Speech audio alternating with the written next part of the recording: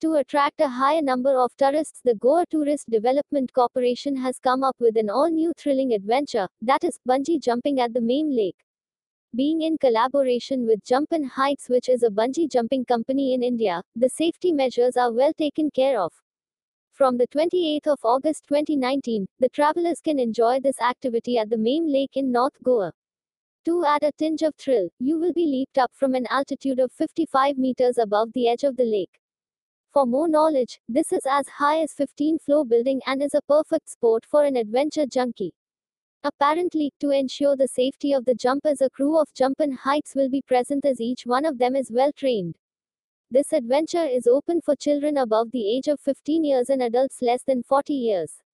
In case you are suffering from certain medical problems like epilepsy, osteoporosis, or any other ailment that can be a barrier, then you will not be permitted.